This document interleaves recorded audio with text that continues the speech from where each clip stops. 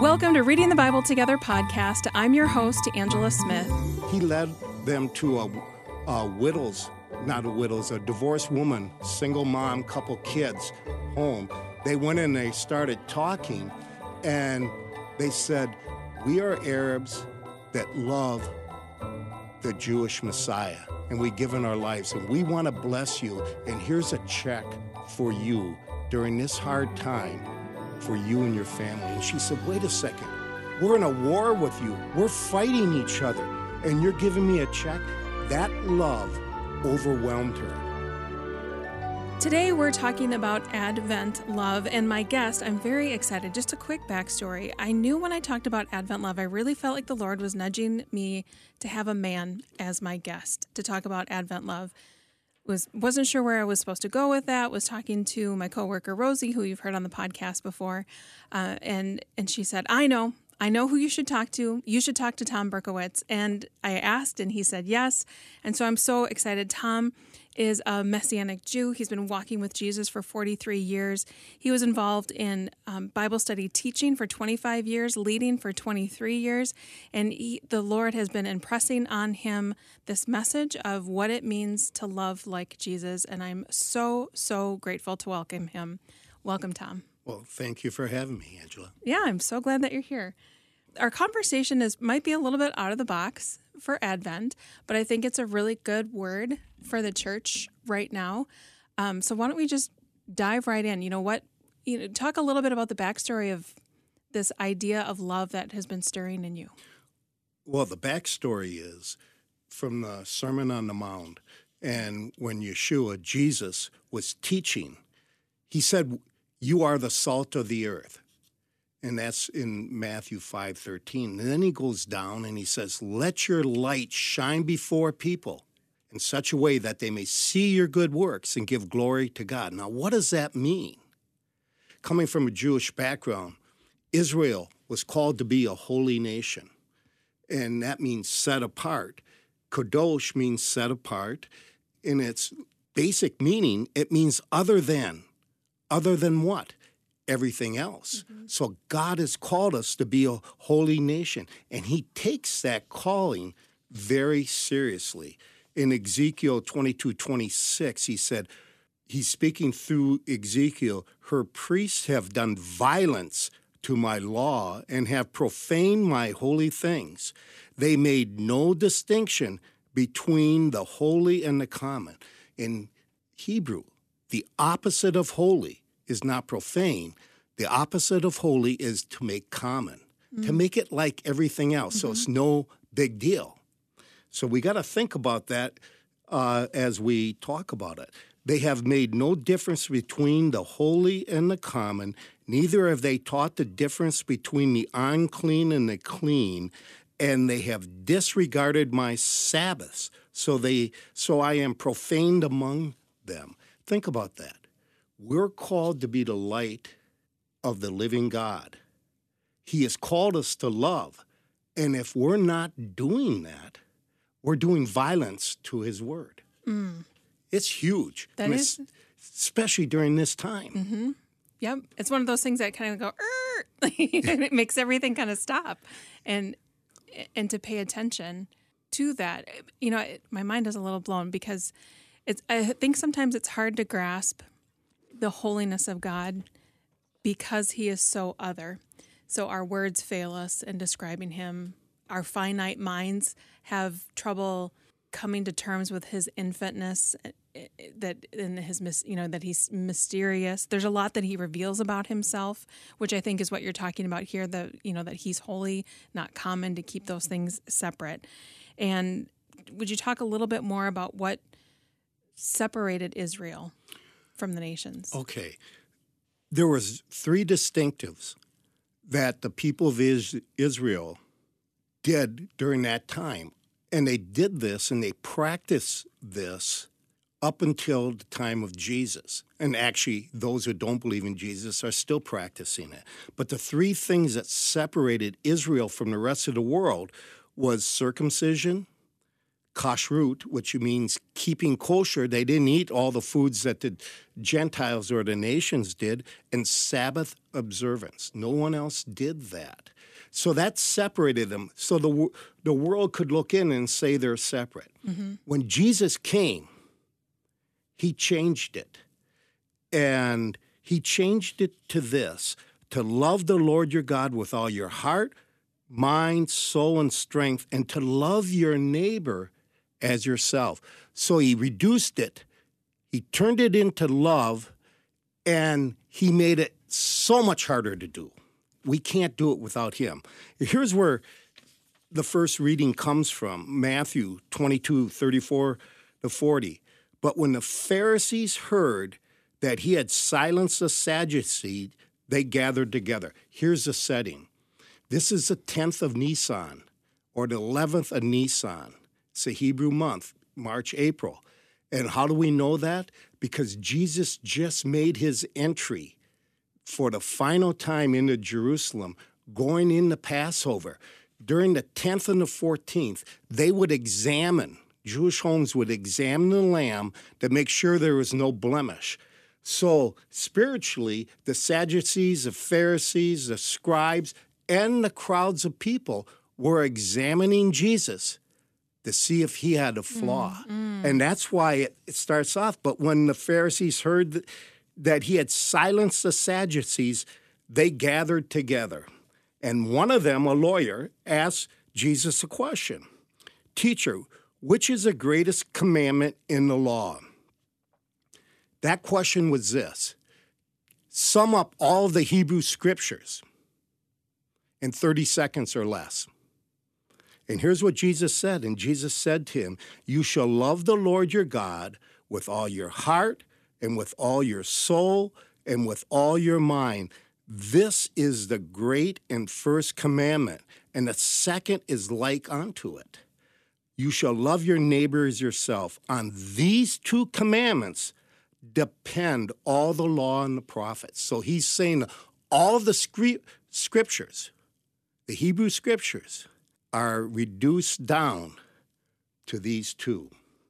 He made it hard. And what he did is a rabbinic teaching method of putting two truths together and making a greater one.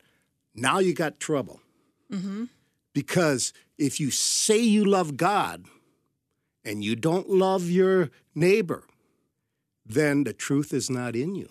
You don't love God. In fact, John says it this way. If anyone says, I love God, and he hates his brother or sister, he is a liar.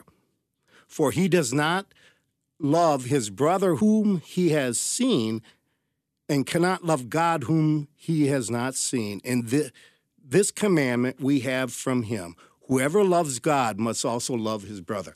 That is no easy thing. And what's really good about this is he repeats this again in Mark. So now we got two witnesses, the witness of Mark and the witness of Matthew. And both of them are from the 10th of Nisan to the 14th. 14th at sundown is Passover. And we know that Jesus was crucified and taken down before the 14th of Nisan. They examined him, and what did they say? We found no fault in him. Mm-hmm. So we know this teaching is correct. There was no fault. He was a great teacher. In fact, what I really like in the Mark, and I'll skip to the end, when Jesus saw that the scribe answered wisely, he said to him, you are not far from the kingdom of God. And after that, no one dared to ask him any more questions. He silenced it. The matter is closed. Mm-hmm. So, what's the question? Who is my neighbor? And if you run over to Luke 10, a young lawyer asked Jesus what the greatest commandment is. And when Jesus answered him, he said, then who is my neighbor? From Jewish thought, my neighbor is any Jewish person. Interesting. It's not the Gentiles. Interesting. I didn't know that. Yeah, that's what they were taught. That's what the rabbis taught. So when it says love your neighbor, that's my Jewish people. It's not the Gentiles. I'm not called to love the heathens. I'm not called to love them like I am called to love my own people. The truth of the matter is they couldn't even keep with their relatives and their people. Yeah, so then that's really interesting, because then when Jesus tells the parable of the Good Samaritan, it would make sense then that the rabbi would keep moving because the person wasn't Jewish, so they wouldn't have been his neighbor, and even turn it even more on his head that it's the Samaritan that helps, the person, an unclean, and someone who is not clean is the person who is the star of the story. Absolutely, Angela, absolutely. And it even goes deeper, because he really hit the priests and the Levite, because part of this story is first the priest went down, saw the man beaten on the side, and walked on the other side of the road. Mm-hmm. Then came the Levite. Now, they could say, if we went over and we touched him, we would be ceremonially unclean, and we couldn't perform our duties to God, the sacrificial duties. Mm-hmm. So they played the religious card. And what Jesus is saying, you can't play the religious card, because life trumps everything. And you have this Samaritan who just goes beyond the pale. Well, that's really a big thing. So what does that mean for us today? That's a great question. That is a great question. Who is our neighbor today? And I think that's a question that we might ask in theory, who is my neighbor, but to really, and sometimes I think we can answer the question and say everybody's my neighbor because they are. And then we go home and we go into our home, whether it's an apartment or a house or our townhome, wherever we live. And then we have actual physical neighbors, and we don't even know their name. And those are the people that are in our sphere of influence. And so yes, I think it's even those people who are on the other side of the walls, other side of the fence from you. Those are your neighbors. Yeah, I think it's a big question. Angela, my wife Marcia, and I have done a lot of work in Israel, where we were teaching leaders at Community Bible Study in Edina, and we started Community Bible Study in Israel, and we started it on the Arab side first. So here's what we've learned as far as dealing with the Arab-Jewish conflict disagreement over there. Mm-hmm. If you look at this from a political point of view, you'll walk away hating the Jews, loving the Palestinians, or loving the Jews and hating the Palestinians. You can't look at things through a political eye. This is a word for the church, too. But if you look at it through a biblical eye, you'll walk away loving both the Jews and the Palestinians, the Arabs. Because that's what we're called to do, is look at things through the biblical eyes. And that's hard to do because you're asking people to put down politics, right, which is kind of like a god. The person we work with in Israel is a pastor. He and his father pastor the largest evangelical church in Israel, mm-hmm, and fastest growing. During the 2016 war with Hamas, and as the bombs were flying back and forth, God spoke to them in a prayer meeting, and they took up a collection. They're not a wealthy church. They're always looking for money to keep going. And they went to Ashdod, which is right on the border with Gaza. Mm-hmm. He talked to a Jewish friend there, and he said, let me know of a Jewish person. We want to bless them. So he led them to a divorced woman, single mom, couple kids, home. They went in, they started talking, and they said, we are Arabs that love the Jewish Messiah, and we've given our lives, and we want to bless you, and here's a check for you during this hard time for you and your family. And she said, wait a second. We're in a war with you. We're fighting each other, and you're giving me a check? That love overwhelmed her. The next week, she showed up at the Messianic congregation. Mm-hmm. She wanted to know more about this Jesus. That's what we're called to do. Yeah, we had a guest on Susie Larson Live not too long ago, James Merritt, and he asked that question, is the Jesus you follow worth following? And I think what that woman saw in that interaction with the people from that church was that the Jesus they were following was worth following. Right. And she wanted to find out more about him. And the light that was on those Arabs glorified their Father in heaven. Right. That's where we started off. And we live in a church today. There is more division in this country. I've seen families split over whether to wear a mask or not, whether to get vaccinated or not. Churches are splitting over the same thing. Can you imagine what our descendants are going to look as they come back? You mean you divided your church over whether you're a Republican or a Democrat or whether you wear a mask or not? We are called to love our Lord our God with our heart, mind, and soul, and love our neighbor as ourselves. And we can't even love the people of the household of God. Why would anybody want to come here? It was 1972. I was at Augsburg College. I had just graduating. And for the first time in my 4-year career at Augsburg, I ended up in the chapel with my soon-to-be wife. And they sang a song, and we'll know we are Christians by our love, by our love. And I remember thinking, what a crock. Are you kidding me? I don't see any love amongst these people, and they certainly don't like the Jews. There is nothing that would draw me to that. But thank God that I married into a family where there was true love. And they loved me with all my problems, with all my rejection of God. They actually loved me into the kingdom.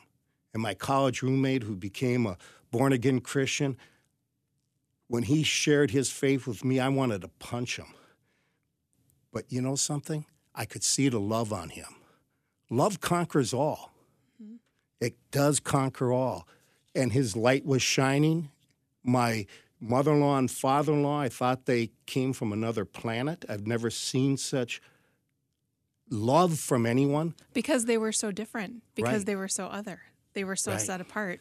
You got it. So I really went after them. So, I mean, that's what I'm thinking about during this time. I was with some friends, and the person said, I will never forgive my brother. And I'm thinking, and they're Christians, I'm thinking, that can't be. Then you don't love God. Well, who am I to judge? I didn't judge. John, one of the apostles, wrote that because he sat and listened to Jesus teach us. And Jesus saved that teaching to the very end when they're examining him. So within 2 or 3 days of him, that teaching, he died. A few days later, he resurrected. And that's what we have. We are called to love, and it's hard, especially during this season. For my 43 years walking with the Lord, I've heard every Christmas, this is a hard time of year, everybody's down, and I'm thinking, really? Really? We're part of the family of the living God. We're called to love. Now, trust me, it took me a lot of years, and I'm still a work in progress to learn how to do that. But it changes things. Tom is about to tell a story that has some very gruesome parts to it. I've chosen to leave it in because I think it lends more power to the story, to what ended up happening.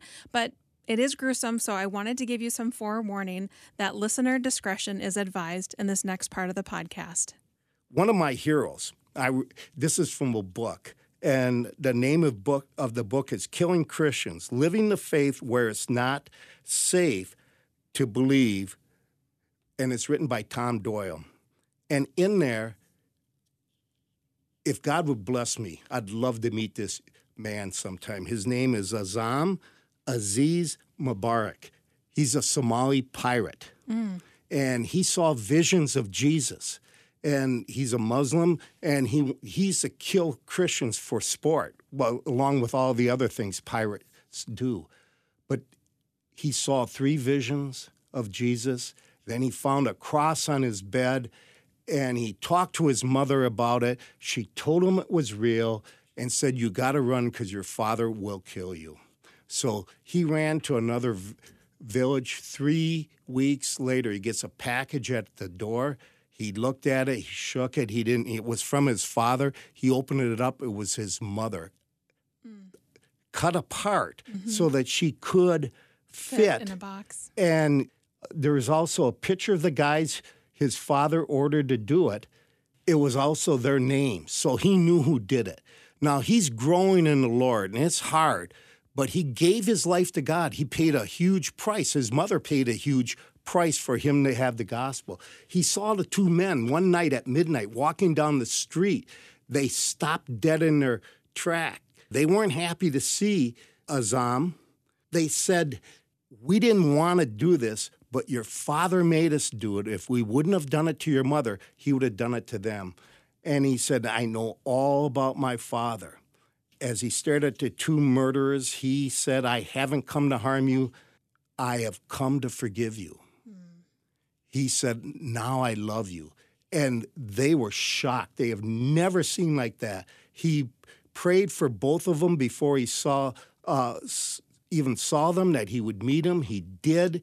Jesus filled his heart with compassion for him, and his love is greater than anything that you have done, he told those 2 pirates. Those 2 guys came to the Lord because the bright lights of that love pierced their hearts. And when he brought them to the rest of the people that were believers, secret believers, because they were being killed one after another, they spoke these words. When Azam spoke, his words paralyzed both of us. We could not believe what we were hearing. His words of forgiveness. I have never heard anything like that before. Then the other one spoke. I have longed for words like this often during my life, for Azam to forgive murderers like us and to tell us that he loves us is unbelievable. For the last week, all 3 of us have been meeting at night. Azam has shown us that Jesus can forgive the worst of sinners. Moses killed a man, and Paul ordered people to their deaths, but they too were forgiven and redirected. This is still hard for us to believe, yet we know it is true. They saw love, true love. Now, if Aziz Mubarak can love the 2 guys that brutally cut up his mother, is it hard for us to love our neighbor? Is it hard for us to love one another? Or even if it is hard, is it worth pushing through what's difficult and doing being obedient to what God has called us to? Right. Yeah. Right. To shine our light like that. Tom, thank you so much. Thank you for coming and talking about the love of God, the inspiring us to let our light shine and to do the hard work that we need to do and following in obedience to let our light shine, to love our neighbor, to love those around us. Yes. If we can all do that this holiday season, we could revolutionize our whole society. As we close this conversation on love, I want to go back to what Tom referred to first from Matthew 22:34-40. Hearing that Jesus had silenced the Sadducees, the Pharisees got together. One of them, an expert in the law, tested him with this question, "Teacher, what's the greatest commandment in the law?" And Jesus replied, "Love the Lord your God with all your heart and with all your soul and with all your mind. This is the first and greatest commandment, and the second is like it. Love your neighbor as yourself. All the law and the prophets hang on these 2 commandments." I'm so grateful that you decided to join us for this episode. Make sure you subscribe to the podcast so you don't miss any episodes, and we'll see you next time when we talk about Advent joy. The Reading the Bible Together podcast is a production of Faith Radio and Northwestern Media. Hosted, produced, and edited by Angela Smith. If you've enjoyed this podcast and want to hear more, consider financially supporting Faith Radio. Find more information at myfaithradio.com.